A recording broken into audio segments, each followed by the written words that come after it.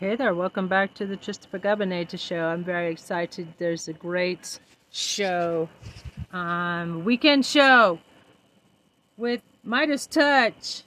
Everybody go follow, get their merch, wear it, pimp it out. Midas Touch, Lincoln Project. I cover all of these pro-democracy podcasts, so subscribe, follow me across social media.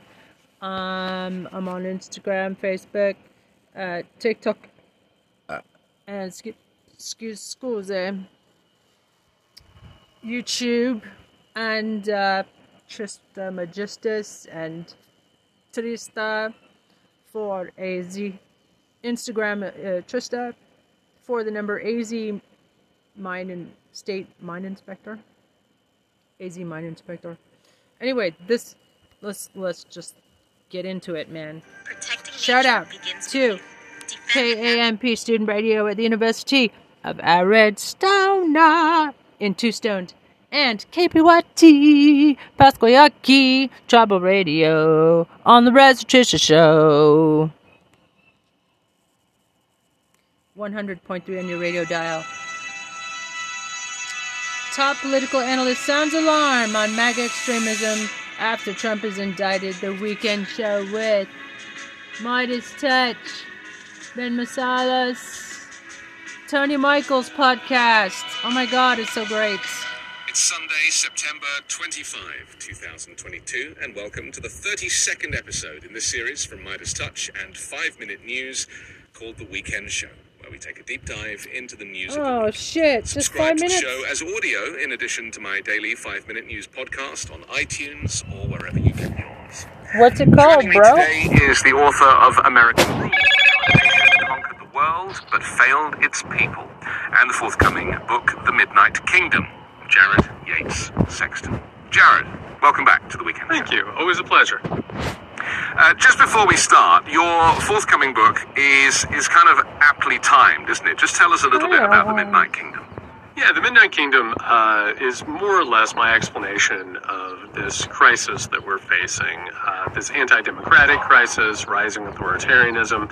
I really wanted to go back in time and really start to understand the forces that are at play here, the ideologies, the philosophies, the politics, the movements that are really putting us in danger. And so I was able to, I think, supplement a lot of the missing knowledge or missing ideas in history that I think, unfortunately, we're not always aware of. And to take an overly simplified idea of what's happening right now and really get in depth into it and try and wrap my head around not only what we're facing, but how we might actually move past it. The UN General Assembly has been operating this last week. It's a gathering of all the United Nations members, and in fact they're in person for the first time in a couple of years, it's been interesting as to how many world leaders have come together. Biden went and he spoke, but the General Assembly leader, Antonio Guterres, he's actually spoken out on growing geopolitical divisions, increasing inequality, the failure of nations to move quickly to tackle the climate crisis. But what was noticeable about his State of the World speech on Tuesday was the no-nonsense language, the gloomy tone, the focus not just on the breadth of challenges confronting, he called it a splintering world, but his solutions, the repeated plea to those in power that there is still hope and time for action. It reminded me a little bit of Sir David Attenborough, who's the wonderful narrator, British narrator, who on his, he's very old, he's in his late 90s now, and on his current documentaries, he's focusing everything on climate change because he knows he's not going to be around for long, and he's basically now saying, the planet's going to die unless you do something about this. These people are not mincing their words. Yeah, and for good reason. I mean, this is a problem that has been well known and well documented and forecasted since at least the 1950s. And this is one of the major problems, is that the drivers of this, the corporations, the fossil fuel companies, they've known about this forever. And because they've known about it and their role in it, and they've prioritized their own profiting, they've tried to hide this. They've actually gone so far as to weaponize information. Fucking locking Trump up. More or less, actually avoid. I'm hopeful that we will, but we have to sort of move past a lot of these old preconceived notions that we have, like progress only goes in one way. Which is exactly what authoritarians want you to believe as they're rolling back time. And in all of this, we're seeing that progress of the 20th century. It's not only vulnerable, but it's on the chopping block right now. And it has to be for this flawed, dangerous system to continue. Let's just bring it to now. We are 2 months out from the midterms. Less than 2 months. And this is... You know, commentators were like, well, Roe v. Wade is going to have a huge shift, make a huge shift for the Democrats, a very positive shift. But there is this other problem of misrepresentation or underrepresentation, whereby, and I'm talking about the GOP specifically, the people that are putting in policies, and we're seeing this now with DeSantis, and he's, deporting people out of Florida and sending them, told them they were going to Boston, they ended up in Martha's Vineyard. These types of extremist policies are not representative of Floridians or the rest of the country. And the GOP is created a kind of manifesto pledge for itself that only works amongst its group of far-right extremist Christian nationalist fascists. But most people, even Republicans, are not like that. So could this backfire? We know it will backfire with abortion, but with immigration, could it backfire? Trump babies. Well, in all of this, so one of the things about the Republican Party, which actually sort of vexes, going back to preconceived notions, right? A lot of the time when we talk about modern politics, people sort of throw up their hands and they say, Republicans are doing things that are going to hurt their electoral chances. Why would they do that? Don't they understand politics? And the problem here is that the Republican Party is, at this current moment, a minoritarian group. They're historically unpopular. They're not worried about growing themselves. And in a democracy, in an actual democracy, that would destroy the party. They would go away. They would cease to exist, and they would be replaced by somebody who actually reflected a larger populist identity and or ideology. But here's the thing. They don't have to. They don't have to worry about winning elections, right? And we even saw this with what happened with Lindsey Graham recently, who brought out this 15-week abortion ban, which is, I want to say it's something like 70%, 75% of Americans just, they're not on board with. They see this as extreme. He's a fucking closeted gay dude. America has been created with specifically minoritarian systems that go ahead and privilege a wealth class that the Republican Party happens to completely represent. So the electoral college and the system in which the voting is done, as well as the cheating that's currently going on as we speak with the manipulation of these districts. Right, and you look at recent history, the Republican Party has had one president, I believe, since 88, who has won a popular vote as in the presidency. But you take a look at something like the Senate. They don't actually need to take over the Senate. The Senate rules and the Senate traditions, particularly things like the filibuster, and also the way that, we appropriate seats. A state like Delaware or a state like Wyoming has as many votes as California. The way that those minoritarian systems are set up, they don't have to win elections. And on top of that, the Supreme Court, which they have stolen, is another minoritarian system that is there to protect the rights of the wealthy. And here's a third part, which is sort of brings this whole thing in full bloom. They've also discovered, due to Donald Trump and his sort of reckless disrespect for everything, they've also discovered there is absolutely no consequence, whether political, economic, and or electorally, or legally, to denying election losses. You can simply say, we didn't lose, and I deny this. So as that takes place, the Republican Party really does not have to worry about being popular ever again, because things are gerrymandered and things are rigged in such a way, and they have had a process that's been going on, and it will continue, of disenfranchising people. So they're not playing the same game. it brings us to what the Democratic Party is and what they represent in opposition to this. That's a different question entirely. And I would go ahead and argue that question of the Democratic Party and what they do in opposition to the Republicans is actually the crux of this, and if whether or not we can avoid these consequences. But the Republican Party is not interested in winning hearts and minds. It is literally about expressing the intentions of the wealth class, who, again, want to go ahead and roll back progress and exploit people further, and will the system work with them? And unfortunately, this system was specifically designed to privilege people like them in the position that they're in. Well, Kevin McCarthy unveiled the campaign video on Thursday, which is basically him on camera, cut with a lot of stock footage of, police doing policing, and it was just terrible. It was like the worst kind of corporate video you can imagine. But the theme is the same old stuff, that we are fighting for working people, and that we, and patriots, as we said earlier. But there's absolutely no specific policy information in it. It is just gloss. And, Kevin McCarthy is a very accomplished actor. Some of us can see through it, but he is a very convincing player. And people will watch that, and they'll be like, yeah, I want my America back. And so, migrants and trans people and anybody who's not white and Christian and cis is being used as a scapegoat in these types of campaign videos. And tragically, for the lack of policy coming out of the GOP, if that's the case, kind of doesn't really matter, as you say, because A, they're behind the scenes, they're cheating, but B, they're making such broad statements about the ideal America that they want, that white people will kind of be interested in, that they don't really have to do much work, do they? Because of the inherent kind of racist nature of their people.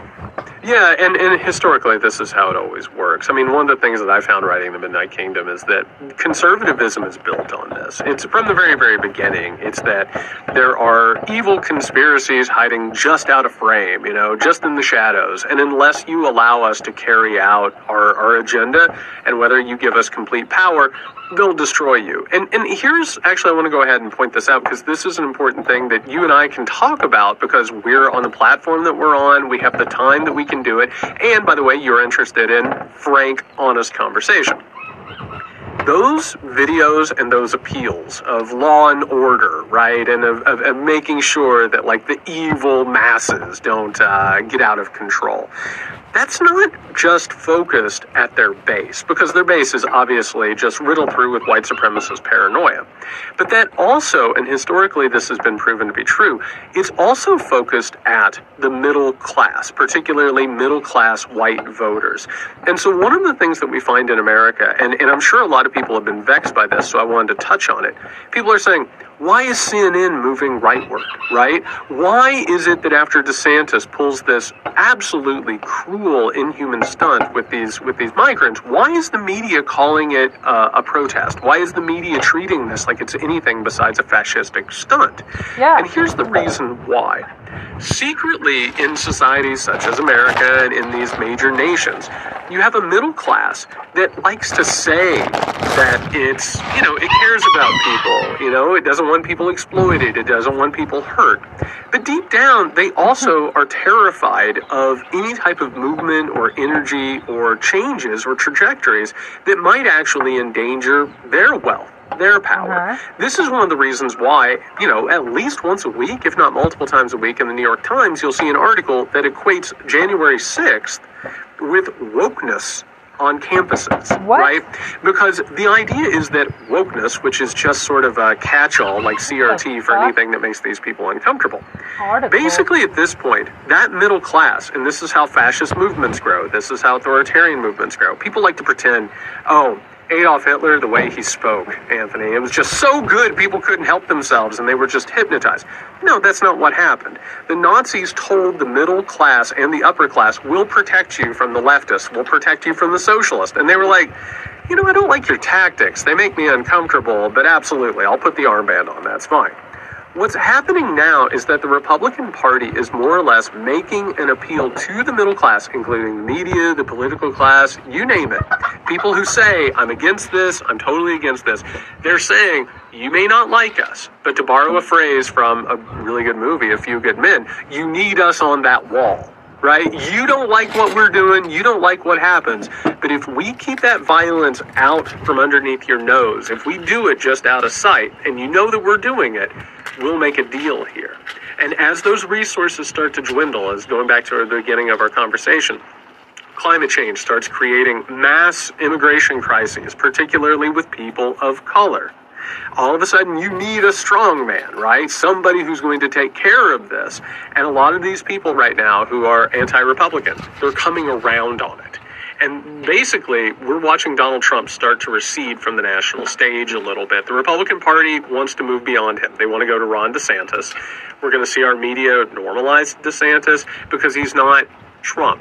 He's not embarrassing. He's not absurd. He's disciplined. So that is one of the reasons we're starting to see this rightward turn. Is because a lot of the people were actually protesting Trump personally in the way that he brought all of this stuff up in public and made it open, as opposed to making the promise, like McCarthy has done and like Republicans do, we'll maintain order, we'll protect you, which is a deal that a lot of the time the white middle class will most definitely take.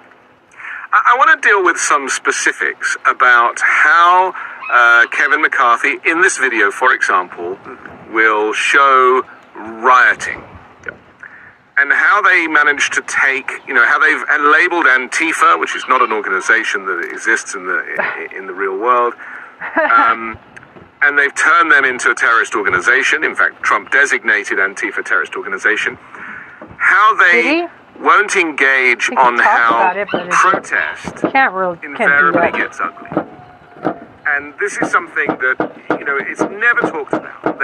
They will say, they refer to all the BLM protests as being violent, and they look at Portland or wherever, and they just show the worst bits, the shops being lit on fire. And this was the same years ago with the LA riots and Rodney King and various things, right? That the actual message,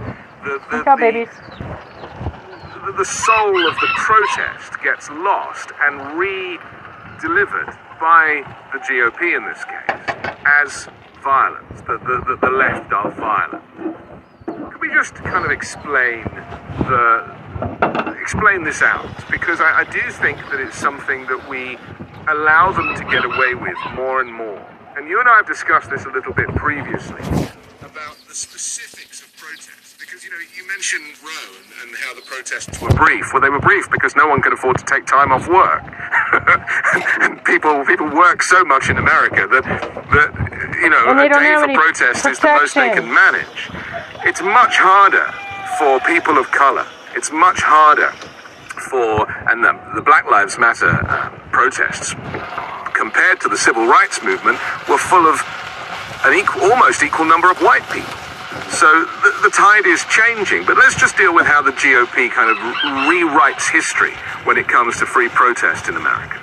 Well, any conversation about this has to start with a disclaimer, which is a lot of the violence and destruction that you saw during the BLM protest was actually carried out by right-wing white provocateurs. Thank you. This was a massive part of it, and it, not shocking considering this is one of the largest protest movements in the history of this country, period. The amount of people coming out for it. And I would go ahead and argue also on that front, the BLM protests were about police violence, absolutely, but it was also sort of the way that a lot of frustration over the pandemic was being vented, how the Trump administration was mishandling this and just basically throwing people into the maw of a generational pandemic. The Republican Party makes use of all this footage and all this rhetoric because it is a literal visual video representation of the apocalypse that is necessary to fuel their politics. Because Republican conservative politics is based on apocalypticism, which is this. And there's two types of information, basically. There's empirical information, right, which says science has shown that water freezes at 32 degrees Fahrenheit, right? Provable facts. But then there's revelatory information, right? I heard this from God. And apocalypticism is a version of this. So, for instance, you can say, look at what's going to happen unless you give me my way, right? We're on the wrong route right now. Unless you give me total power, this is where we're going to end up. And you'll notice what happens in all of this. Like, we had like this brief moment where the Democratic Party was like doing these gestures toward BLM. We all remember Pelosi and everybody sort of kneeling for a couple of minutes, right? They never actually endorsed anything that the BLM movement was actually pushing for. Defunding the police was decried by every politician almost within the Democratic Party. They couldn't get away from it fast enough, right? There was no actually defunding. There was no actual redistribution of wealth. This idea that there are district attorneys who are going light on crime because they're Marxist, or they're being paid by Soros.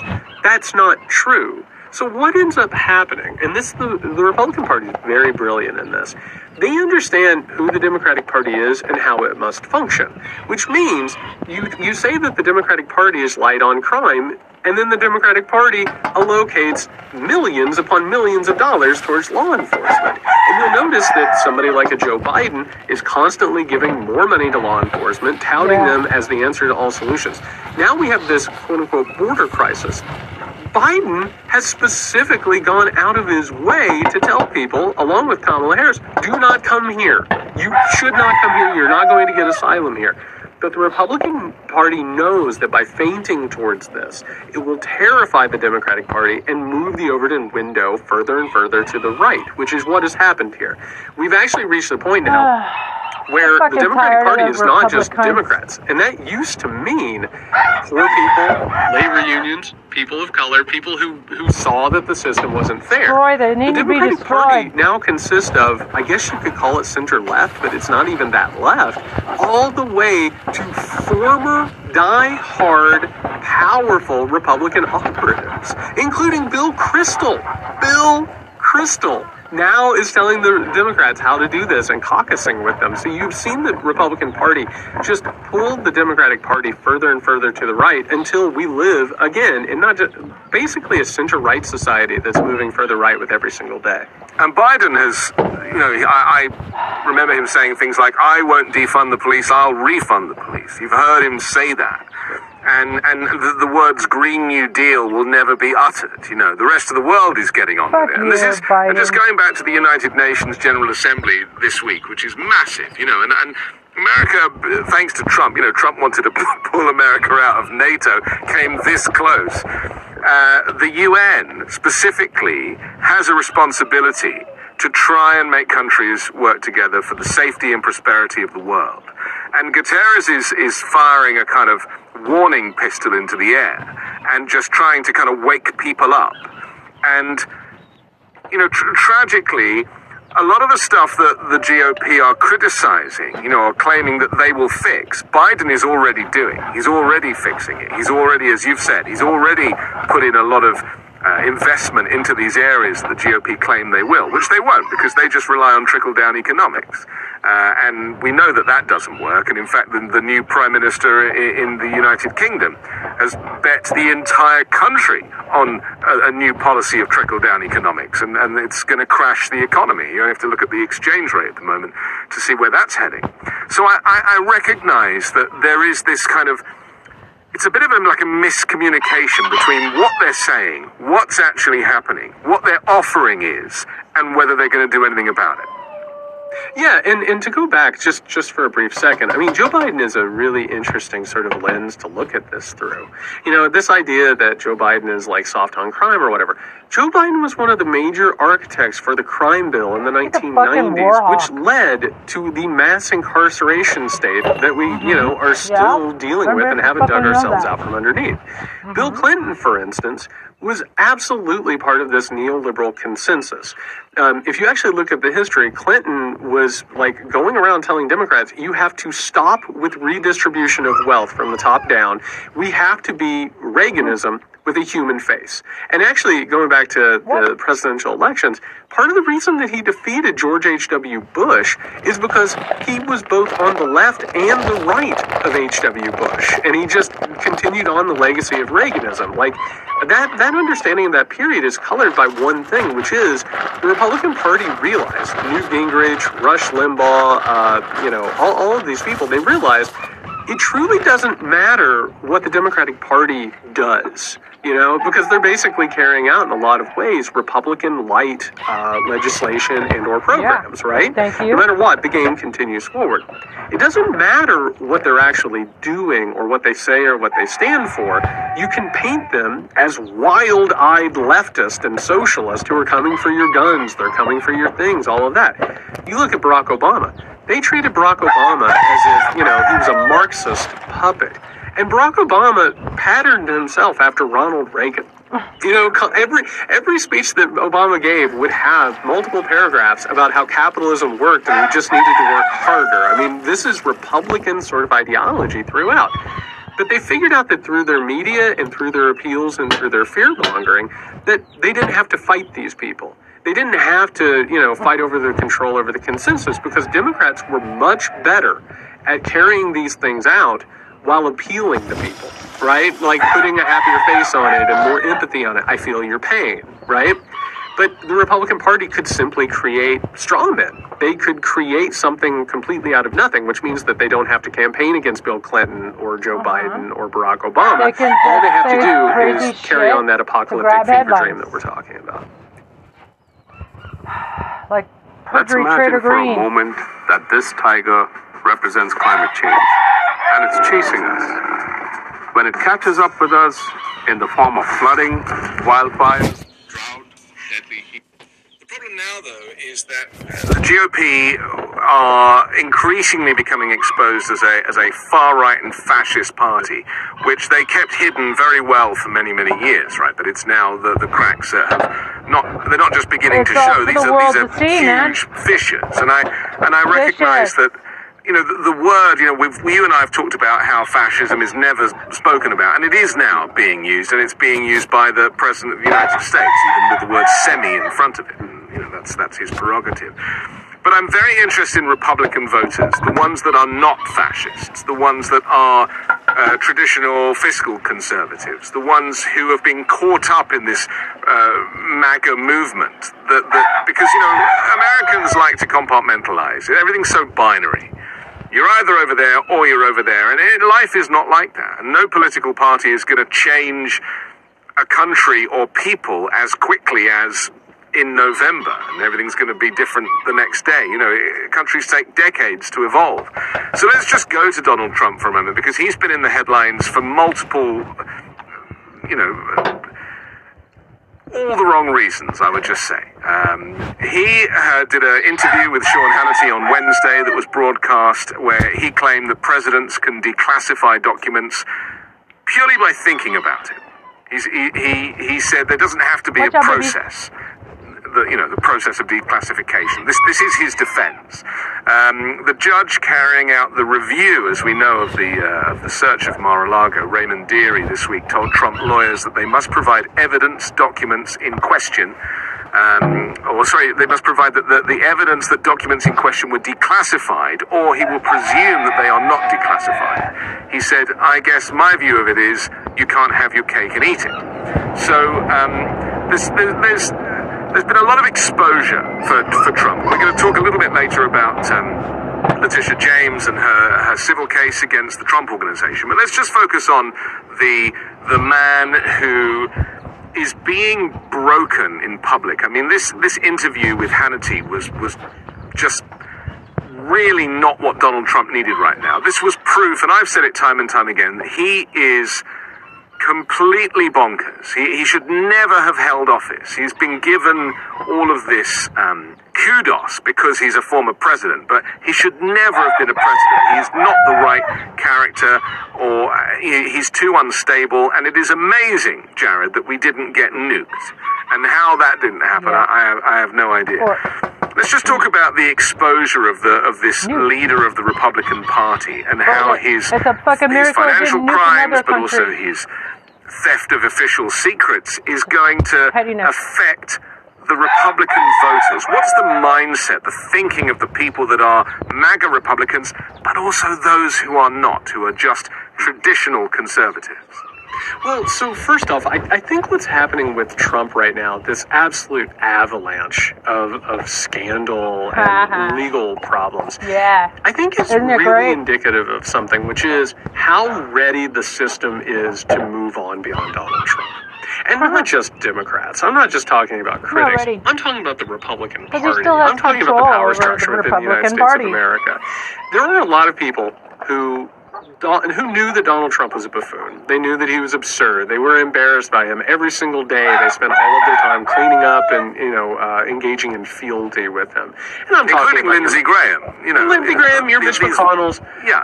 But here's the thing. They were really grateful to have him because you needed a figure like Donald Trump, the proverbial bull in the china shop, right? Donald Trump went in without any consideration or respect for institutions and revealed the guardrails simply didn't exist.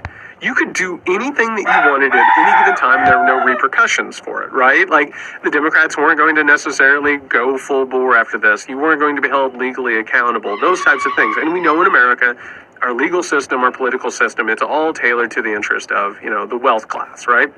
The fact that all of this is happening, I think, is completely dependent on the fact that Trump didn't just retire to Mar-a-Lago and, show up every now and then for photos. They do not want him to run for president of the United States again. And as a result, it has made him vulnerable to the consequences of his actions.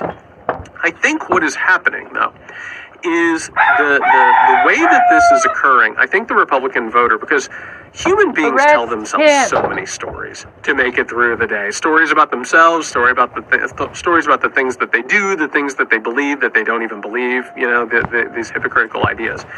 I think the Republican voter is going to tell themselves a pretty incredible story going into probably 2024, which is, Donald Trump was gruff and kind of ridiculous, and I thought he was kind of, offensive and improper, but you know what? He has proven that the state is biased and these people are acting in bad faith and that they're criminals, and he exposed this giant sinister conspiracy, something along those lines. I salute him for what he did, and now I'm going to move on to somebody who is better, more disciplined, somebody like a Ron DeSantis.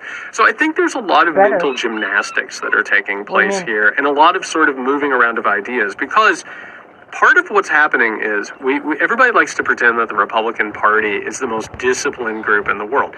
They're engaged in a civil war right now. There is a massive realignment that's occurring. And, on one side you have a Mitch McConnell, who, going back to the neoliberal consensus that we talked about, and on the other side you have just absolute extremists like J.D. Vance and Blake Masters and anybody else that people like Peter Thiel want to, bring in. And these people want to move the Republican Party away from Mitch McConnell and even further right.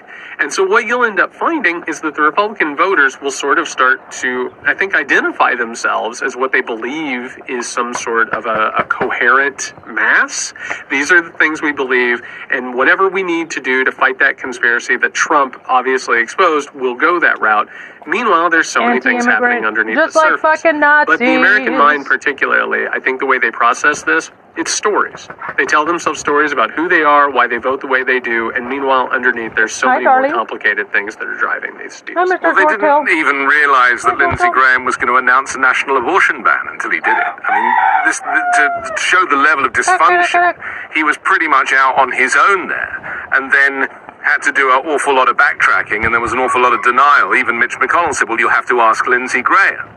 That is not a way to win an election, but as you say, they're cheating behind the scenes, so it kind of doesn't really matter. Yeah, I would just say very quickly, I don't think Mitch McConnell would necessarily mind if the Republicans didn't win in November. Because one of the things that's taking place, and you'll see these leaks every now and then, Anthony, there were like these, there were like 8 stories that came out a couple of months ago that Mitch McConnell was demanding that Peter Thiel go ahead and fund the rest of the campaigns for J.D. Vance and Blake Masters. 2 absolutely disastrous candidates who stand in opposition to Mitch McConnell and his entire political project. I think, in a way, this sort of ideological civil war that we're talking about, the Republican Party is not particularly interested in having to act on a lot of their ideas that are going to have electoral consequences. Right now, I think they're very happy making the Democrats twist in the wind as the crisis that we're discussing worsens, because I think there are political ramifications to that, and eventually you reap the benefits. You need someone to come along and quote-unquote solve it, right? That strongman authoritarianism. So I don't think they're particularly that worried about people like Masters or Vance sort of falling by the wayside. And all of these Trump candidates, I mean, my God, they want to sort of get this presence out of the body, I think. Well, maybe they need another 2 years to distance themselves from Donald Trump. You know, if he's having all of these financial problems and being exposed for fraud and you know, stealing documents. There was a line I read, it might have been written in the Washington Post or maybe the New York Times, but... And please don't scroll away. This is Reverend Warnock. And in a moment, yes, I'm going to ask Reverend. for a donation. No, thank you. And this was very telling, and I haven't really heard anyone say anything about this, but apparently he's created a replica of the Oval Office on the second floor at Mar-a-Lago. and this was so... Just from a psychological perspective, if it's true, and it's not necessarily true, but if it is, even if it's a bit similar, you know, blue curtains or something, I don't know, maybe a resolute desk, who knows? Everybody's always giving it kind him of the benefit really of the doubt. plays into the kind of the psyche of the man who really just enjoyed pretending he was the president and still would like to pretend that he's the president. And they call him Mr. President. He wears the pin and he, you know, in Mar-a-Lago, he is the president. And actually, you know, that's the safest place for him.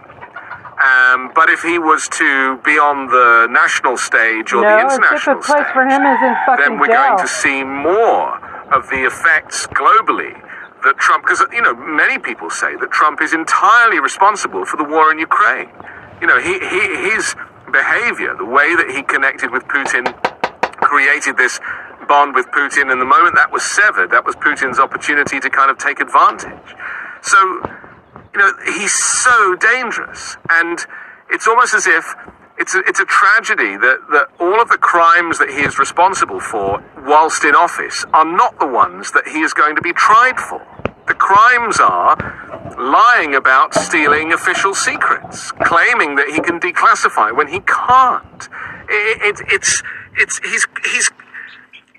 He's perjuring himself on a daily basis. Yeah, and I want to point out a couple of things. First of all, one of the reasons why he's not going to be held responsible for his crimes in office is, I'm sorry, but you start holding American presidents, like, you know, like holding them accountable for the crimes they commit while they're president, that's a weird little can of worms to open up, and nobody is interested in going down that road. And actually, Donald Trump, I was just saying this on my podcast today, a very Shakespearean character. This is a person who's enjoyed incredible wealth and privilege their entire life, with no ability whatsoever, no actual talent, wasn't particularly interested in becoming president of the United States of America. It's well documented that this was more or less a publicity stunt to increase his wealth and possibly start a media company. But of course, our media needed him for entertainment and profit. We had foreign actors who were very interested in having this idiot as president, and through hook by crook, you name one thing or after another, he ends up in the Oval Office. And what do we see? And I think this is very telling, and we're going to look back on this. He wasn't interested in doing the job. He didn't prepare. He didn't actually, listen to anybody. He kept very, very minimal hours. What did he enjoy? Ceremonies. He liked having people come see him. He liked giving people trophies. He liked eating hamburgers with a bunch of college football players, right? The best thing in the world for Donald Trump, and this is kind of amazing, would have been to be an ex-president. To have them play Hail to the Chief as you come in from, the back nine, and people shake your hands and want to take pictures. That's what he wanted to be, a mascot. He wanted nothing to do with the actual work. But you remember that line that he said recently, where he said, I don't understand it. Ex-presidents are supposed to have a great life. And he couldn't understand why everyone was after him when he looked at the other ex-presidents and they were doing really well. He could not conceptualize why that is and why it might be his fault. And I don't even think he actually wants to be reelected president, except for I think he feels like he has to avoid be. And as a result, I truly believe that's why all of these legal consequences are coming to pass. If he would just go away, if he would just go ahead and say, no, I'm done, thank you very much, there's a real possibility that some of this stuff wouldn't have happened, or it might possibly go away, right? We all know, this thing that has come out in New York, and obviously we have to talk about it. Donald Trump is not the only wealthy person in the city of New York, not even the only real estate developer, not only the only businessman who has inflated his wealth and assets in order to get beneficial treatment and loans and, these favors. This is something that is basically more or less the foundation of the American economy. and the fact that this is what he's getting caught on, as opposed to any of the number of crimes that he committed while president of the United States of America. I mean, it would take an entire show just to even list it, much less go in depth. I think it's really, really telling that this system, and particularly the Republican Party, very happy what he showed them, very happy what he presented and what he created, and they're more than ready to use it, including Christian nationalism, authoritarianism, you name it. But they want him to go away. They need him desperately to back away from the stage and let the professionals take over. There was an event that took place, just talking about his crimes while in office, something that people never really talk about. You remember after the killing of Soleimani, and he was boasting about this? Yeah. An aircraft was shot down a few days later that was leaving town, and there were, I think, around 150 people, souls on there who died. And, you know, a lot of academics directly connect the shooting down of that aircraft as a revenge act that was as a result of the Soleimani murder or execution or whatever you choose to call it. And this is, you know, this is where the death of humanity gets lost in the weeds of the showmanship. This is the tragedy of Donald Trump's presidency, is that, you know, people are having to live with the consequences of his government. And families have been torn apart. You know, we talk about the specifics of, parents being ripped from their kids at the border. Well, that's a visual, you know, it's a little bit like we were saying with the BLM protests, and you know, the televisual element of it makes it very digestible for Americans, and it's all, you know, weaponized by the GOP. But the reality is that there are millions of people, not just in America, but around the world, who are now having to live with the consequences of Donald Trump's government and his period in the White House. And it will, and the war in Ukraine is another example. And he is completely oblivious. He's like a bad driver who just keeps going, and there are just crashes happening all behind him, and he'll just get to his destination. For me, that's the biggest tragedy of this, Jared, is that he will not be held to account. I mean, there are some who say he should be in The Hague, you know, or the European Court of Human Rights, or any of these, you know, put on trial, like international trial. Mm-hmm. It's never going to happen, is it? No, I don't believe it is, and I want to be wrong about that. You know, whenever people say, well, here it is, here's the thing that's going to bring down Trump, I always say, you know, our entire system is based on protecting people of wealth and power, particularly presidents.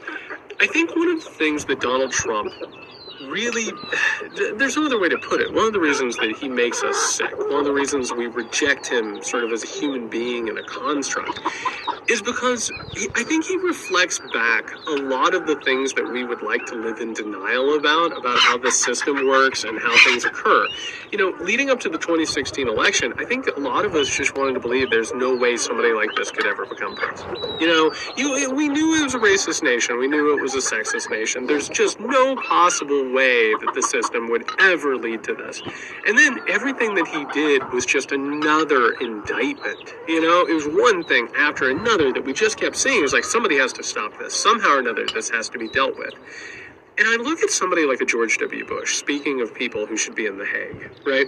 This is a person who only criminally invaded another country, but set off a worldwide campaign that killed God knows how many people, you know, ruined how many lives. Million. But you actually look at what happened in the wake of Donald Trump. We really went about rehabilitating the image of George W. Bush, right? You know, he wasn't Trump. You know, he shows up in these, like, moments with, like, Clinton and Obama, and they're hanging out before the inauguration in 2021, you know, and oh, man, maybe we need to reevaluate him. Look at George W. Bush hanging out with Michelle Obama, right?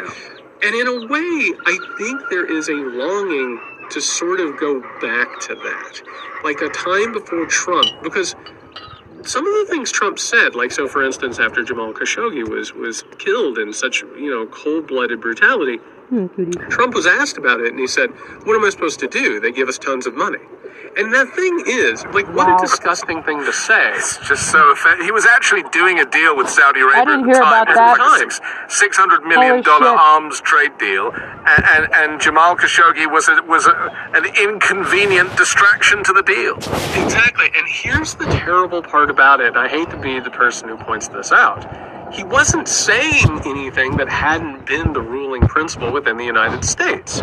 We know what Saudi Arabia does to people. We allow them to do that because they are our partner in the Middle East, and incredible amounts of money and resources go back and forth. What we hated Trump for was that he said the quiet part loud. He didn't have the ability to sort of paper over those things, right? Which again is one of the reasons why I am trying to warn people about somebody like a Ron DeSantis. He'll get up, he'll say the right thing, he'll look good in photographs, he won't go on these weird, bizarre rants that Trump does. You know, Trump all the time would just say things off the wall. It was embarrassing to have him as president. The problem is when you take the authoritarian structure that Trump came to represent and built around himself, and you hand that to somebody who looks good in pictures and is capable of talking and going out and not embarrassing themselves, you start to realize that what he did was he sort of cleared the way for this. He showed us that all bets were off as long as you're able to operate sort of within an expectation, which I think that's the terror of Donald Trump, is that inability to sort of make himself fit in and hide sort of the infrastructure behind him. I think is truly terrifying and grotesque. There's really no other way to put it. But he set an example not just for America, but for the rest of the world. And this is what people fail to realize, is that it's like a domino effect. And countries that previously were just, were maintaining balance have now tipped into either populism or extremism. Brazil is an example. Turkey is an example. I mean, it's getting to a point now where he's made it okay, because people do look up to America around the world. You know, American democracy was always hailed as this kind of great bastion of success, and now American democracy is arguably so compromised that people are nervous to even go out and vote. Yeah, I think there's an important thing to talk about here, which is you're exactly right. In Hungary, Russia, Turkey... Yeah, Orban. I mean, it's the worst, right? And I mean, you have Orban showing up in the United States of America at CPAC and tutoring the Republicans on how to create, and they call it illiberalism, right? Taking away democracy out of the equation. Here's the even more frightening part of that. Those are the places where it's overt, right? Where these authoritarians have come to power. But you actually go ahead and you look at so-called Western civilization, these Western powers that are supposed to be at the forefront of all of this. The United States of America elected Donald Trump, and we currently have an anti-democratic authoritarian movement growing. Over in England, I mean, my God, you don't get to Brexit without straight up white supremacist paranoia and xenophobia. Look at France, where, these far right politicians are gaining ground with every single election. We're starting to see it in one country after another. And that goes back to one of the things we started this conversation talking about, which is you do have an impending crisis. All of these societies understand that things are changing. The question now is, what tack do you take? Right? Do you go ahead and reform and move more towards egalitarianism and democracy? Or do you double down on the system, but the authoritarian elements come to the forefront? So in some cases, it's countries that are gone. God knows if Hungary will ever come back towards anything approaching democracy. I mean, the Putin situation is one of the more fascinating things in modern times, right? Like, this is a dictatorship that presents itself as a democracy. Will it ever get away from this? We don't know. What we're starting to see in these countries where supposedly democracy still exists, they're all trending in the wrong direction. And all of the signs are out there that unless something happens and unless there's a concentrated effort to beat this thing back, this isn't going to be in one country. This is going to be spreading throughout. Oh, thank you.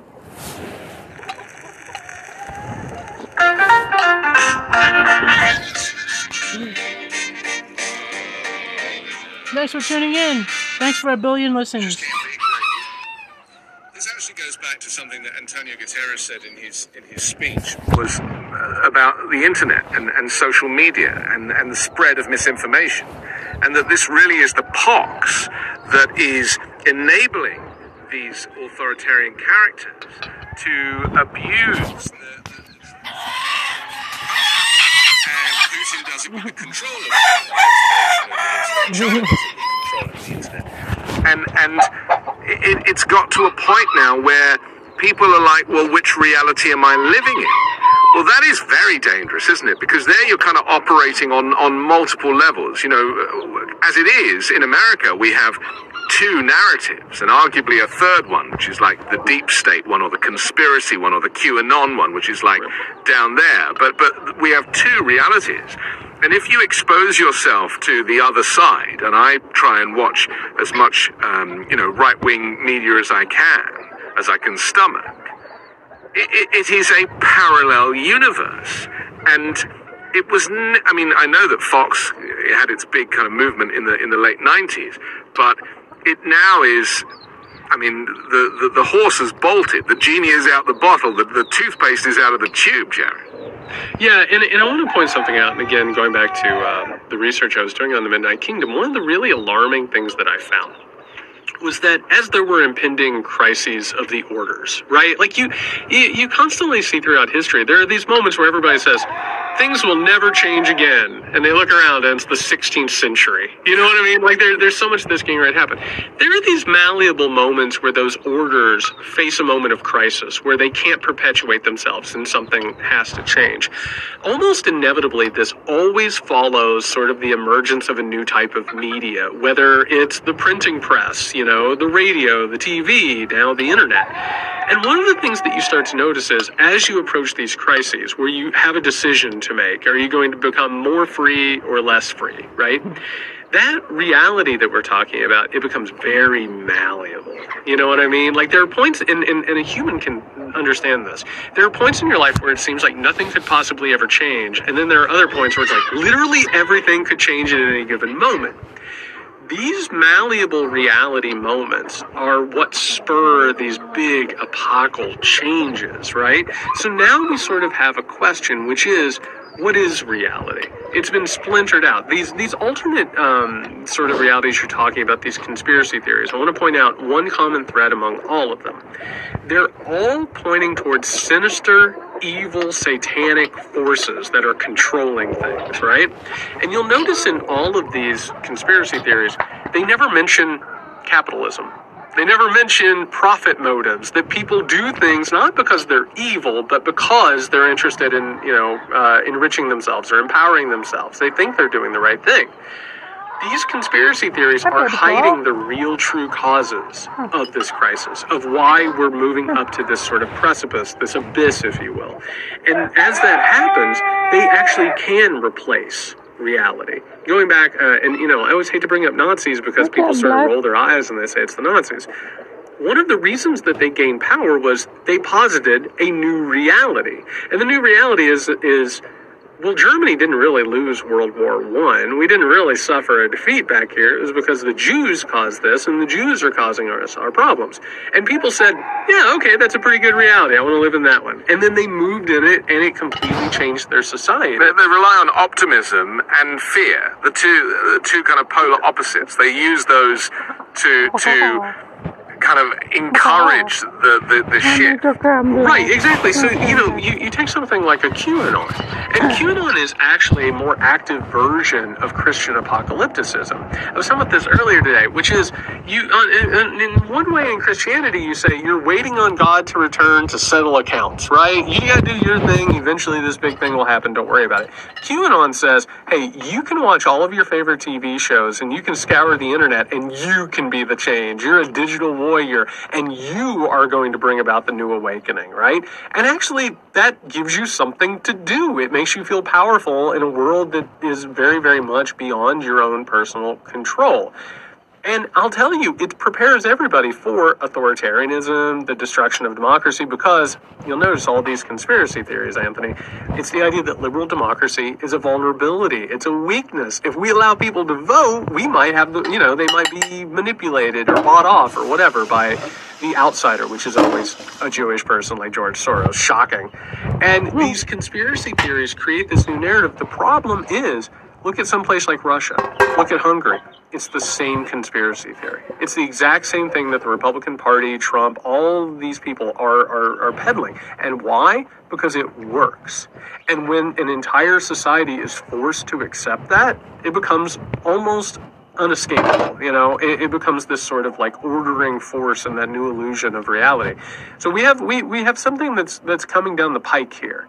And the storm is coming is the phrase that I can see. The storm is coming, as they would like to say. And the truth is, it's a lie, but they're making it true. Like when you believe in something enough, almost as a religious faith, you begin to make it true. And in this case, like that sort of malleable reality we're talking about is like one of the first things to happen when you reach these moments. So let's finish up by looking at the landscape currently. I mean, Joe Biden is I'd say he's an institutionalist, right? Yeah. He is somebody that very much, and that speech, I'm very keen on your reaction to the speech that he gave, that right-wing media claimed was a kind of communist speech because of the red lighting behind him, and they used a very different photograph to the one that was the official photograph. But, he really is going on the attack now. He's done with this. He's a little bit like Guterres and Attenborough.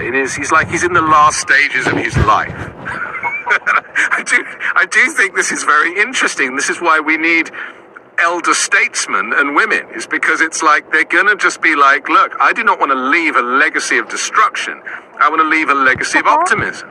And so he's just going for it. He's like, MAGA Republicans, semi-fascists, he's not pulling any punches because he really genuinely believes that there is a threat of fascism, because it's already happened. It's not actually a threat, it's already happening. When you're disappearing people off the streets of Portland or gassing, American citizen protesters, and you're the president, well, it's a bit late, right? But I'm still interested, despite everything that's, distracting us at the moment, with Trump. We haven't even had time really to talk about this civil fraud suit bringing down the Trump organization, which can only be a good thing. But whenever something happens like that, because Letitia James, they're saying it's partisan because she's a Democrat and she's up for election, and so the actual facts of the crime are irrelevant. It's all about finding an excuse. And my question, and there is a question, and it's actually a similar question to the one that I posed earlier, about this movement to the right, is what happens to the normal non-MAGA Republicans? Who are they going to vote for? Are they going to switch to Joe Biden's party? Is it too much of a stretch? Or is he centrist enough to be able to welcome in some of those traditional conservatives? Yeah, I think there was some movement in 2020 from the Republicans over to Joe Biden. Like, I think there's a lot of people who, particularly people in their 60s, who have seen Joe Biden and understand who he is. The ones who haven't been, bought off by these conspiracy theories. I think part of what's happening, and I was very heartened to see Biden start talking about fascism. I think that showed that mainstream America is starting to understand that something's wrong here.